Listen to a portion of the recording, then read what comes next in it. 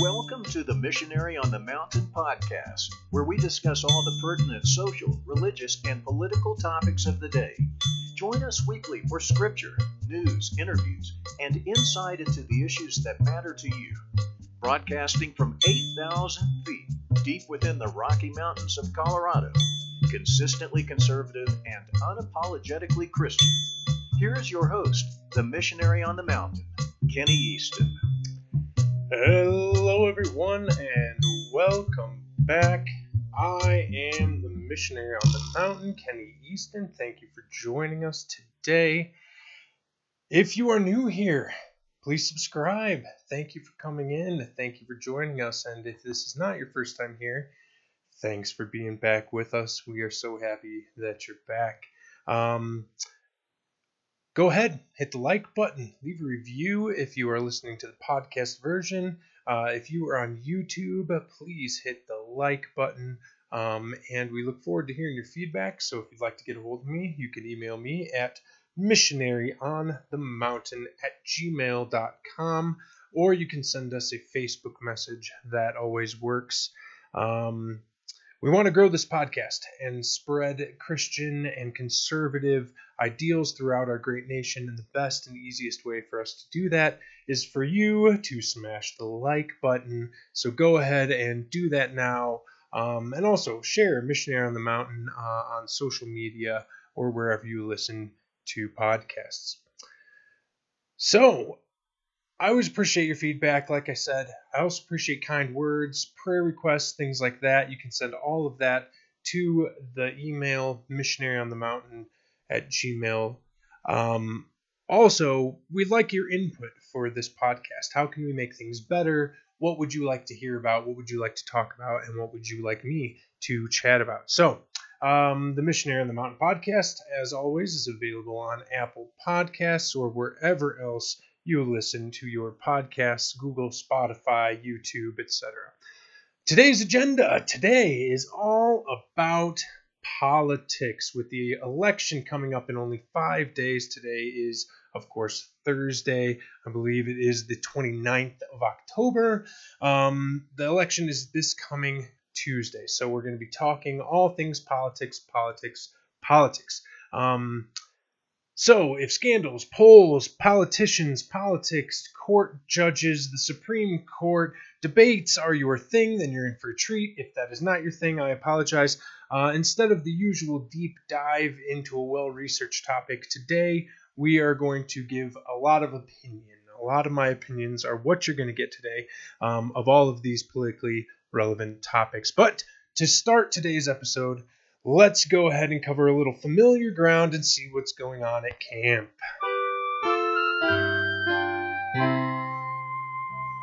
Mission Update. So, those of you who are new, I am a missionary. I serve as the director of a camp up in the mountains of southwest Colorado. We live at about 8,000 feet, so winter begins early for us up here. We had our first snow of the year this past week. The final week of October, like I just said, and it happened to be the single largest snowfall that Jennifer and I have seen since we moved up here. We had a total of about 14 inches fall in 24 hours, and luckily we were prepared for this kind of thing. So we already had a bunch of wood split. I swept our chimney, and I may make a video on that at some point. We drained all the water lines on camp. We winterized everything on camp so that nothing's charged with water anymore and nothing's going to freeze.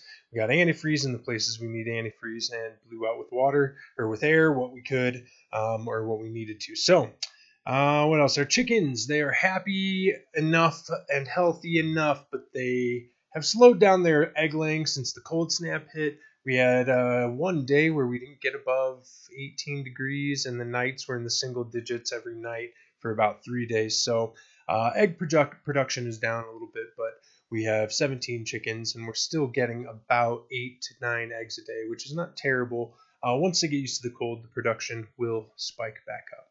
So prior to the storm, we had a wonderfully successful teen ladies retreat where multiple generations of Christian women and ladies gathered to fellowship build each other up in their faith, and it was a beautiful weekend and a wonderful way to wrap up our camp season. After that, we welcomed in hunters, as we often do, bow hunters through the month of September, and then we had rifle hunters since then. We have great elk, deer, turkey, bear hunting here on camp, and then in our immediate vicinity. Usually our hunting is a prime location for those animals.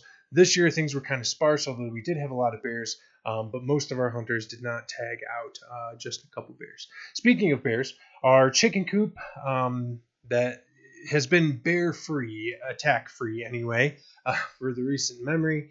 Ever since our last attack, where we lost multiple chickens and had to take a couple shots at the bear, we put up an electric fence, and that seems to be enough to have deterred the bear.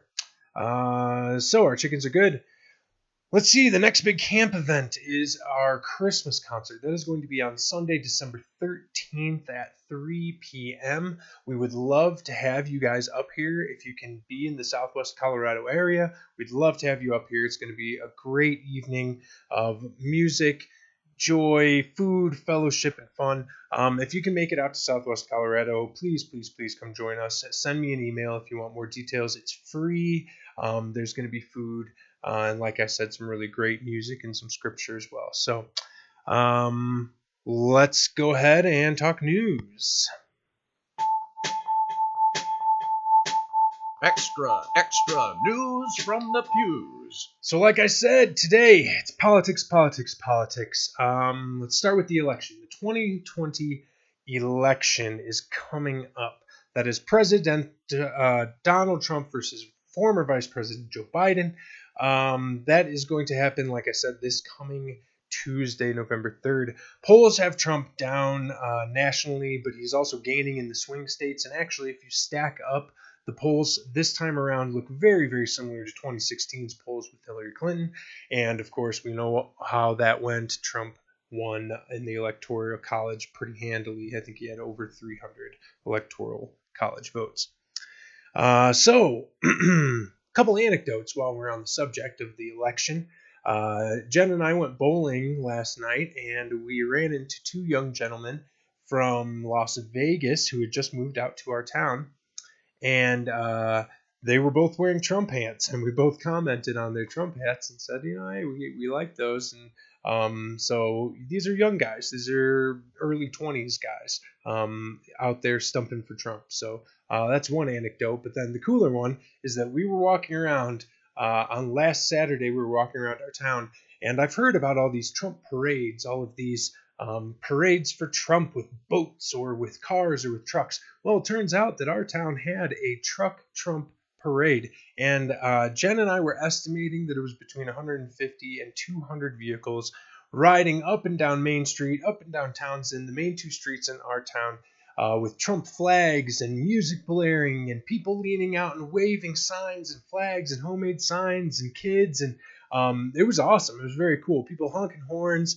Jen and I stopped, like many others, on the curb on the corner to wave and see what was going on. And it was very cool to see that in action. And that really gave us an encouragement for the enthusiasm that is out there for President Trump and what that means for the coming election. So those are my two little anecdotes. But like I said, he's down in the polls, but so was he last time. So here's my brief opinion on the records of these two candidates. First, we have Joe Biden, who he's spent 47 plus years in politics. He has been the vice president for 8 years. He was a senator for many, many years before that. Currently, he is wrapped up in multiple scandals, including Hunter Biden's laptop, which incriminates him in multiple different things, but we haven't seen the full extent of what is on that laptop yet. And then, more importantly, taking money, pay-for-play kind of style from foreign companies that answer to foreign governments, especially China, Ukraine, and then there's a few others. So right now, Joe Biden is wrapped up in quite the scandal.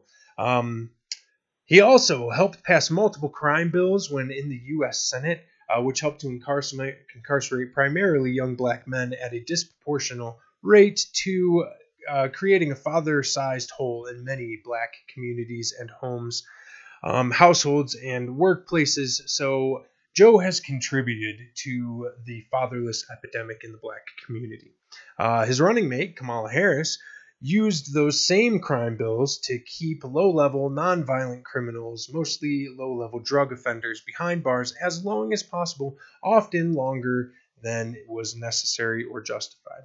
So Biden was vice president under Barack Obama, as you know, and was one of the most noticeably inactive vice presidents in all of American history. He did almost nothing. In fact, if you go and ask your average person, your average friend or family member, what did Joe Biden do while he was vice president? They can't hardly name anything. Helped on Obamacare, maybe. Well, it's not called Biden Care, and it wasn't any good anyway. So he didn't do much. He was one of the least active vice presidents in history. And the fact that this is the best candidate that the Democratic Party can muster is, I don't know, it's embarrassing, quite frankly, and arguably his running mate may even be worse than embarrassing. So President Trump, let's get into him. So he's been in politics for not 47, but 4 years, going on 4 years. He passed the First Step Act, giving low-level drug offenders whose lives and families were ruined and uprooted by these crime bills that Joe Biden helped pass, mandatory minimums and things like that, different sentencing for crack cocaine versus powder cocaine. All of these were passed into law by Joe Biden and his buddies and his contemporaries, whereas Trump passed this First Step Act to give those people a second chance. President Trump presided over the lowest unemployment for blacks, for Hispanics, and for women in the history of our country. Lowest unemployment for those groups, and I think overall in the history of our country. Trump's economy gave us record highs in all of the stock markets. Our 401ks and our stock portfolios boomed under Trump.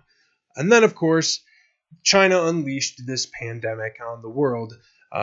Initial estimates from the top medical experts in the world, including Dr. Anthony Fauci, predicted over 2.2 million deaths from COVID-19. That's 2.2 million Americans would die if they didn't take action. Well, Trump did take action. President Trump took early and effective action to close down the borders to China, travel to and from China. He shut down early on, and people like Joe Biden, specifically Joe Biden, called him xenophobic for shutting down the border to China or shutting down travel to and from China.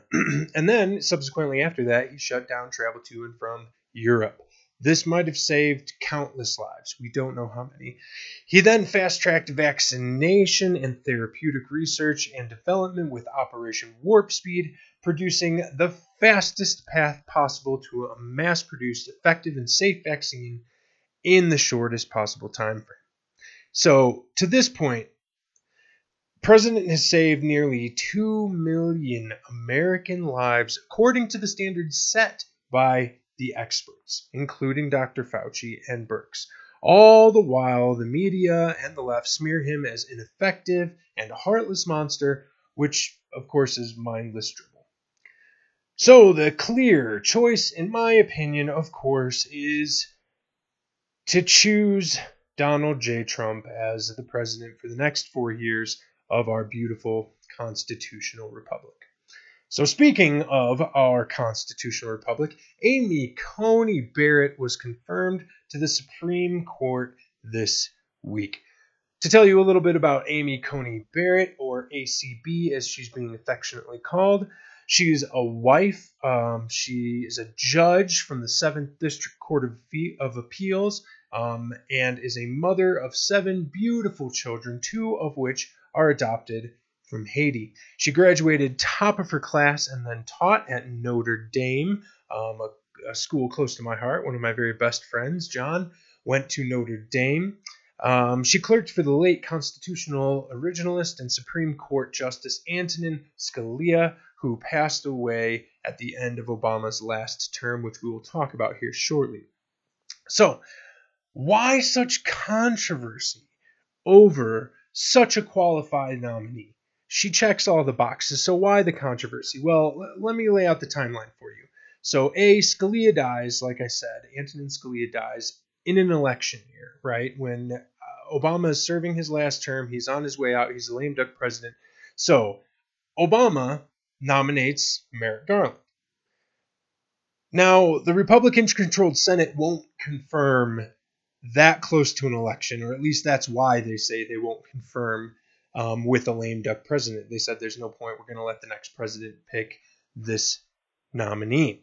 So instead, Trump wins, as we all know, beat Hillary, and gets to fill Antonin Scalia's seat, which he does with Neil Gorsuch. Now, his next appointment, Trump picks Brett Kavanaugh, and if you were watching, the way that the left treated Kavanaugh was despicable. They drug his name through the mud, accused him of things like gang rape when he was in high school and college, without any evidence at all. And then, of course, this Blasey Ford story disappeared as soon as he found his way to the Supreme Court. So, the left tried to destroy Kavanaugh, but he was confirmed, of course, along party lines. So during the last few months before this upcoming election, RGB, Ruth Bader Ginsburg, passes away. And she was a titan in the legal world. So I'm not trying to disparage her in any way. I may not agree with her philosophically on a lot of things, but she was a powerhouse. She did a lot for women's rights, and she should be admired for the things that she achieved in her life. She was also, incidentally, best friends with Antonin Scalia. They were both opera buffs and bonded over that, and so kind of an interesting dichotomy there. So RGB dies and leaves a vacancy on the court, apparently vocalizing, which I don't know if I believe this or not, but she apparently vocalized her last wish to be that the next president after this current president, after Trump, would fill her seat. Who knows how true that was? I don't know that I buy it. Which she was a legal scholar. She was a constitutionalist. She understood that is not the process laid out in the Constitution. So, Article 2, Section 2 of the U.S. Constitution, known as the Appointments Clause, says, and I quote, that the President shall nominate by and with the consent of the Senate judges of the Supreme Court, end quote, among various other appointments. I can't find anything in there in Article 2, Section 2 about dying wishes needing to be granted by Supreme Court judges. So how it goes is Trump then nominates Amy Coney Barrett. So what's the problem? The problems are, one, it's an election year. And that's what the Republicans last time around claimed was the reason that they weren't going to bring Merrick Garland's nomination to the Senate floor to discuss, advise, and consent. So it's an election year. Two, the Republicans said that they wouldn't confirm a justice that close to the election last time around, like I said. So now they have to justify this flip-flop.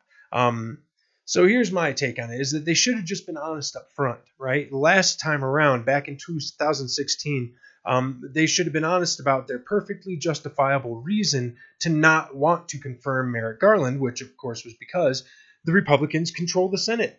They are in charge of the advise and consent process. So if they weren't going to consent, they didn't need to, but they had to give that as the reason. They couldn't say that it was just because it was an election year. So they screwed up there, in my opinion. So they were willing, what they should have said is they weren't willing to let Obama or anyone else appoint a liberal judge, a liberal Supreme Court justice who was going to legislate from the bench like they want to push their leftist agenda. They wanted a constitutionalist. They wanted somebody who was going to follow the Constitution, an originalist who was going to follow it as written and not legislate from the bench. So they should have just told that from the beginning. They should have just said, we don't want this to negatively affect the future of the judiciary. They should have just come out and said it, but they didn't. So they screwed up there. So now, like I said, instead they have to face down their own hypocrisy and kind of bite the bullet for the good of our country. And even though they flip-flopped, and it made them look bad, they needed to get Amy Coney Barrett passed for the exact same reason that they flip-flopped, because it's important for the future of our republic, for the future of the judiciary.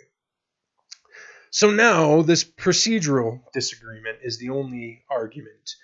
the left can muster. This whole, well, we shouldn't do it till after the election kind of argument is the only one that the left can muster against Amy Coney Barrett at ACB, because she's great. I watched all of the hearings, and she is nothing less than brilliant. She's eloquent. She's knowledgeable of the law. She's kind. There were some examples. One of a blind student who Amy helped a lot in her educational process and ended up being a clerk. A very great story. You should look that one up if you haven't seen it.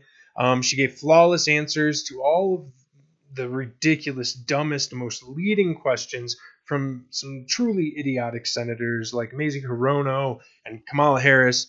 But she did so with grace and with humility and with poise. And I could not have been more impressed with Amy Coney Barrett. She will be a phenomenal addition to the Supreme Court. So, long story short, Justice Amy Coney Barrett now sits on the Supreme Court of the United States for a lifetime appointment, and I think it's one of the best appointments that Trump could have possibly made and has ever made.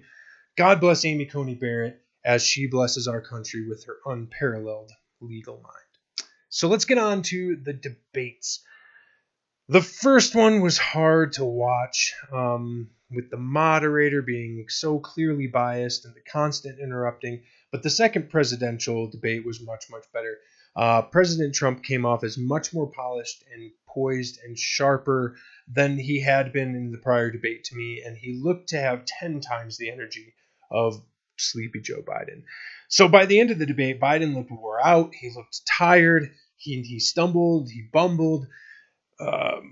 More and more as the debate went on. He looked relatively sharp as it started, but towards the end, he just couldn't put together a full sentence without stumbling and bumbling. So I think that Trump's best moment was when Joe tried to accuse him of racism and xenophobia, as people always do to Trump with no cause, by saying that he separates families at the border, to which Trump, of course, replied, "No, that was you. We ended that practice. Who built the cages, Joe?" And, of course, then Biden tried to divert to the different question, but Trump pressed and asked again, "Who built the cages, Joe? Who built the cages, Joe?" I thought that was a fantastic moment. Of course, then the moderator rescued Joe and moved on to the next subject. So second to that moment was when Trump got Biden to admit that he would decimate the oil and gas industry and end fracking, while at the same time claiming to have never said that he would outlaw fracking. But, of course, Trump posted videos the next day of him saying exactly that, which Biden challenged him to do because he couldn't remember that he had said that. Anyway, all in all, it was a good debate for Trump, I thought. But as is the usual case, the fake news media came to the defense of the Democrat and tried to paint it as a win for Joe Biden, even though it was not the case. And any honest person who watched that debate, even a partisan leftist, would call it a tie at best, if not leaning Trump's way. So that covers the debates. Let's move on to the stimulus money. So hopefully all of you have got your stimulus checks from the last CARES Act. If not, you should be contacting the IRS to get that. It should come whatever way your tax return check came, so either direct deposit or in the mail. It just depends on how that went. If you have not got that, contact your IRS and they will figure that out for you, hopefully. But they've been trying to pass another stimulus act, and so far it's been unsuccessful.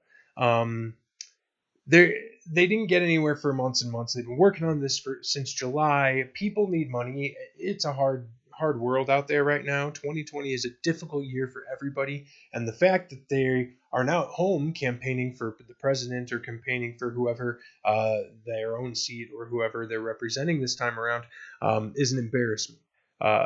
American people are either sitting at home or wondering where their next paycheck is going to come from, or they don't have enough unemployment, or there's 900,000 different situations of families that are struggling right now. And government, you're the one that put the families in this situation. It is your responsibility to help them get out of it. If you're going to tell people they can't work and they can't open their businesses and they can't put food on their families' tables, then you need to pay them to stay home. We didn't choose this pandemic. We didn't choose to stay home. Okay? So we need some help. If you're going to take our tax money, you need to provide services when we desperately need them. And that's right now Get the stimulus checks out to the people. This is ridiculous. And Nancy Pelosi, you're the one holding it up, and we're sick of your nonsense. Get up to the table. Talk to Mnuchin. Talk to who you need to talk to, and then get it on the Senate floor, or get it on the House floor, then get it to the Senate, and then Mitch McConnell, do your job, pass it, and the president has already said he wants to sign it. He wants to get checks out to the people. So government, go do your job. You're not doing your job. Go do your job. So far, it doesn't look like they're going to get anything passed. And Nancy has said it may be as late as February if they win the election.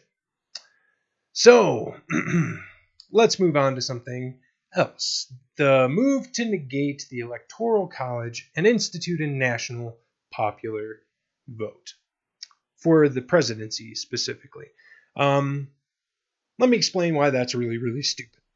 We live in a constitutional republic. The United States of America. Each state chooses to take part in this union. Each state chooses to keep its autonomy but take part in this union to the extent each state keeps its autonomy to the extent that it can abide by federal law, that its laws can remain harmonious with the federal law. So laws and responsibilities not specifically enumerated in the United States Constitution are left up to the individual states, thus creating 50 unique testing grounds for ideas and 50 distinctly different places for citizens to live. So different tax rates and codes, different approaches to education and healthcare, different speed limits and different traffic laws, different alcohol and tobacco ages and regulations, etc., etc. This system has a name. It is called a federalist system, which is at the heart of our constitutional republic. So in our constitutional republic, the people of each state democratically elect officials to represent their will in a legislative body, the Congress. In the U.S. Congress, we have two houses, the House of Representatives and the Senate. In order to best represent the individual sovereign states and their populations, the House is reflective of state population, and the Senate is equally representative by state.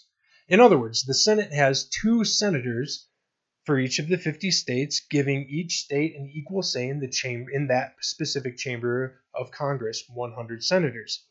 The House of Representatives, however, is population-based. So New York, California, the bigger populous states have a far bigger representation than, say, Montana or Kansas, who have much smaller populations. So the Electoral College works similarly. The people of each state vote democratically on which presidential candidate they think the electoral votes from each state, from their state, should go towards. So how they split those votes is up to the state, because it's one of those things that is not enumerated in the Constitution. Each state, it's left up to them. So some states split their electoral votes between candidates, and if the vote is split, then other states, they split their electoral votes. If the popular vote in their state is split, they'll split those votes accordingly. Other states have different laws, and their laws, they say that all the votes go towards, or the electoral votes in the Electoral College go toward whoever got the majority of the votes in their state. Still other states, and this is kind of a popular thing now, are pushing forward legislation to award all of their state's electoral votes, not according to any votes in their state, but to the winner of the national popular vote, regardless of how the people of that state voted. So unfortunately, that is the nonsense that our Governor Polis here in Colorado is trying to shove down our throats. Of course, he's not trying to do it through a proper legislative process. He's trying to do it executively. So if you're in Colorado, please assist us in throwing a fit about joining the popular vote movement. So anyway, your state awards its electoral votes, an absolute majority of those votes are needed to win the presidency. At the moment, that number is 270. So unless something is changed in the Constitution, that is how our president is and will be elected, giving weighted representation to sovereign states and to their populations, and not by mob vote. The next president, be it Trump or Biden, will win it by reaching 270 votes in the Electoral College, period, end of story. So let's wrap up the news with a little bit of positive local news from right here in the courts of Colorado. As you may know, our governor, who I mentioned earlier here in Colorado, Jared Polis, like many other governors, specifically Democratic governors, but also some of the Republican governors, have done. He's been locked down, or he locked down his state due to coronavirus concerns, and in doing so, he trampled many of our God-given rights that were enshrined to us by law in our Constitution. So, a few churches here in Colorado took Governor Polis to court, claiming that his executive orders infringe on their rights to peaceably assemble and their right to worship. And as a result, 2 of Polis's executive orders on churches were declared unlawful. The governor's mask mandate and the governor's mask mandate at religious indoor gatherings and his capacity limits were ruled to be unconstitutional. So their religious rights were said to have been violated, and of course, Jared Polis will appeal. But this is a big win for Christians in Colorado, so churches can start functioning a little bit more normally, and they're not required to mask up or observe population limits. So hopefully other states will follow Colorado's lead, as I know a few other states already have. So with that bit of good news, let's move on to today's words of wisdom.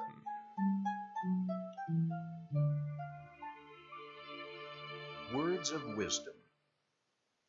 Today, our words of wisdom are from founding fathers. We have a couple good words of wisdom from a few of our founding fathers.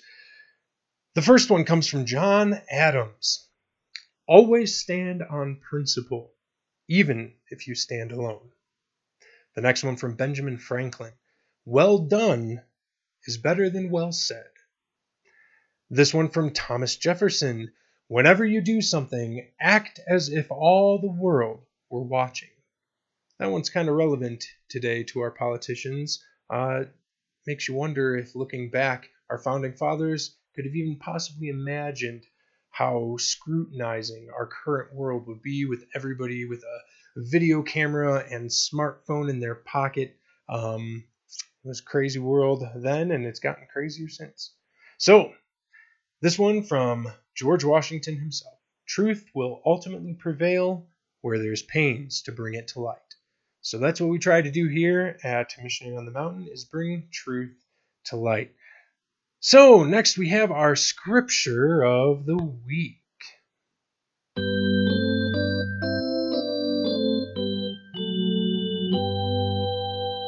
Scripture of the week.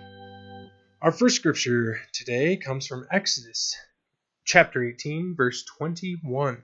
Moreover, look for able men from all the people, men who fear God, who are trustworthy and hate a bribe, and place such men over the people as chiefs of thousands, of hundreds, of fifties, and of tens. The next one from Proverbs 29, verse 4.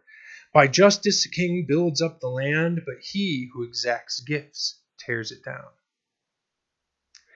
And then this one, a familiar one that we can all live by, Galatians 5:22-23. But the fruit of the Spirit is love, joy, peace, patience, kindness, goodness, faithfulness, gentleness, self-control. Against such things there is no law. So let's end today with prayer requests. First, please pray for and consider supporting our family, our mission, the camp, or this podcast. It's been a truly rough year for everyone, so we understand if you can't give. We totally get it, but go ahead and help us out by clicking that like button and sharing this episode with your friends, with your family. Wherever you watch a podcast, go ahead and give us a review. That is the best thing that you can do to help Missionary on the Mountain. Hit that like button, and it will help our podcast grow and reach a larger audience. So please help us out by doing that. All of the links are in the description below, or you can go to www.infaith.org/Kenny-Jennifer-Easton to support us directly through the mission In Faith. So, Pray for our country and our world as we fight our way back from the recession that was caused by this pandemic. Please also pray for my in-laws. We lost my wife's grandfather to Alzheimer's this month. And while it was good to reunite with loved ones and people we hadn't seen in a long time and faces from back home, it's always hard to lose a loved one, especially to such a nasty and confusing disease. So keep my in-laws, Zena and Mark, and then our grandpa's siblings, Marty, Clarissa, and then also my wife, Jennifer, in your prayers during the coming months as they continue to grieve that loss. Finally, pray for our leaders, specifically President Trump, as he seeks re-election and tries to simultaneously guide us through these unprecedented and trying times. So tune in next week for another episode and more news, more updates, more scripture and wisdom, and a special announcement regarding the Easton Library. Visit our website for the latest podcast episodes. You can read our blog there and much, much more. That is missionaryonthemountain.com. Please like, comment, share, subscribe. Find us on YouTube, Facebook, Apple Podcasts, Google Podcasts, CastBox, Spotify, Anchor, and anywhere else you listen to your podcast. So until next episode, thanks for listening. I am the missionary on the mountain, Kenny Easton. Please pray for us as we continue to pray for you. Stay safe, stay healthy, and as always, have a safe trip down the mountain.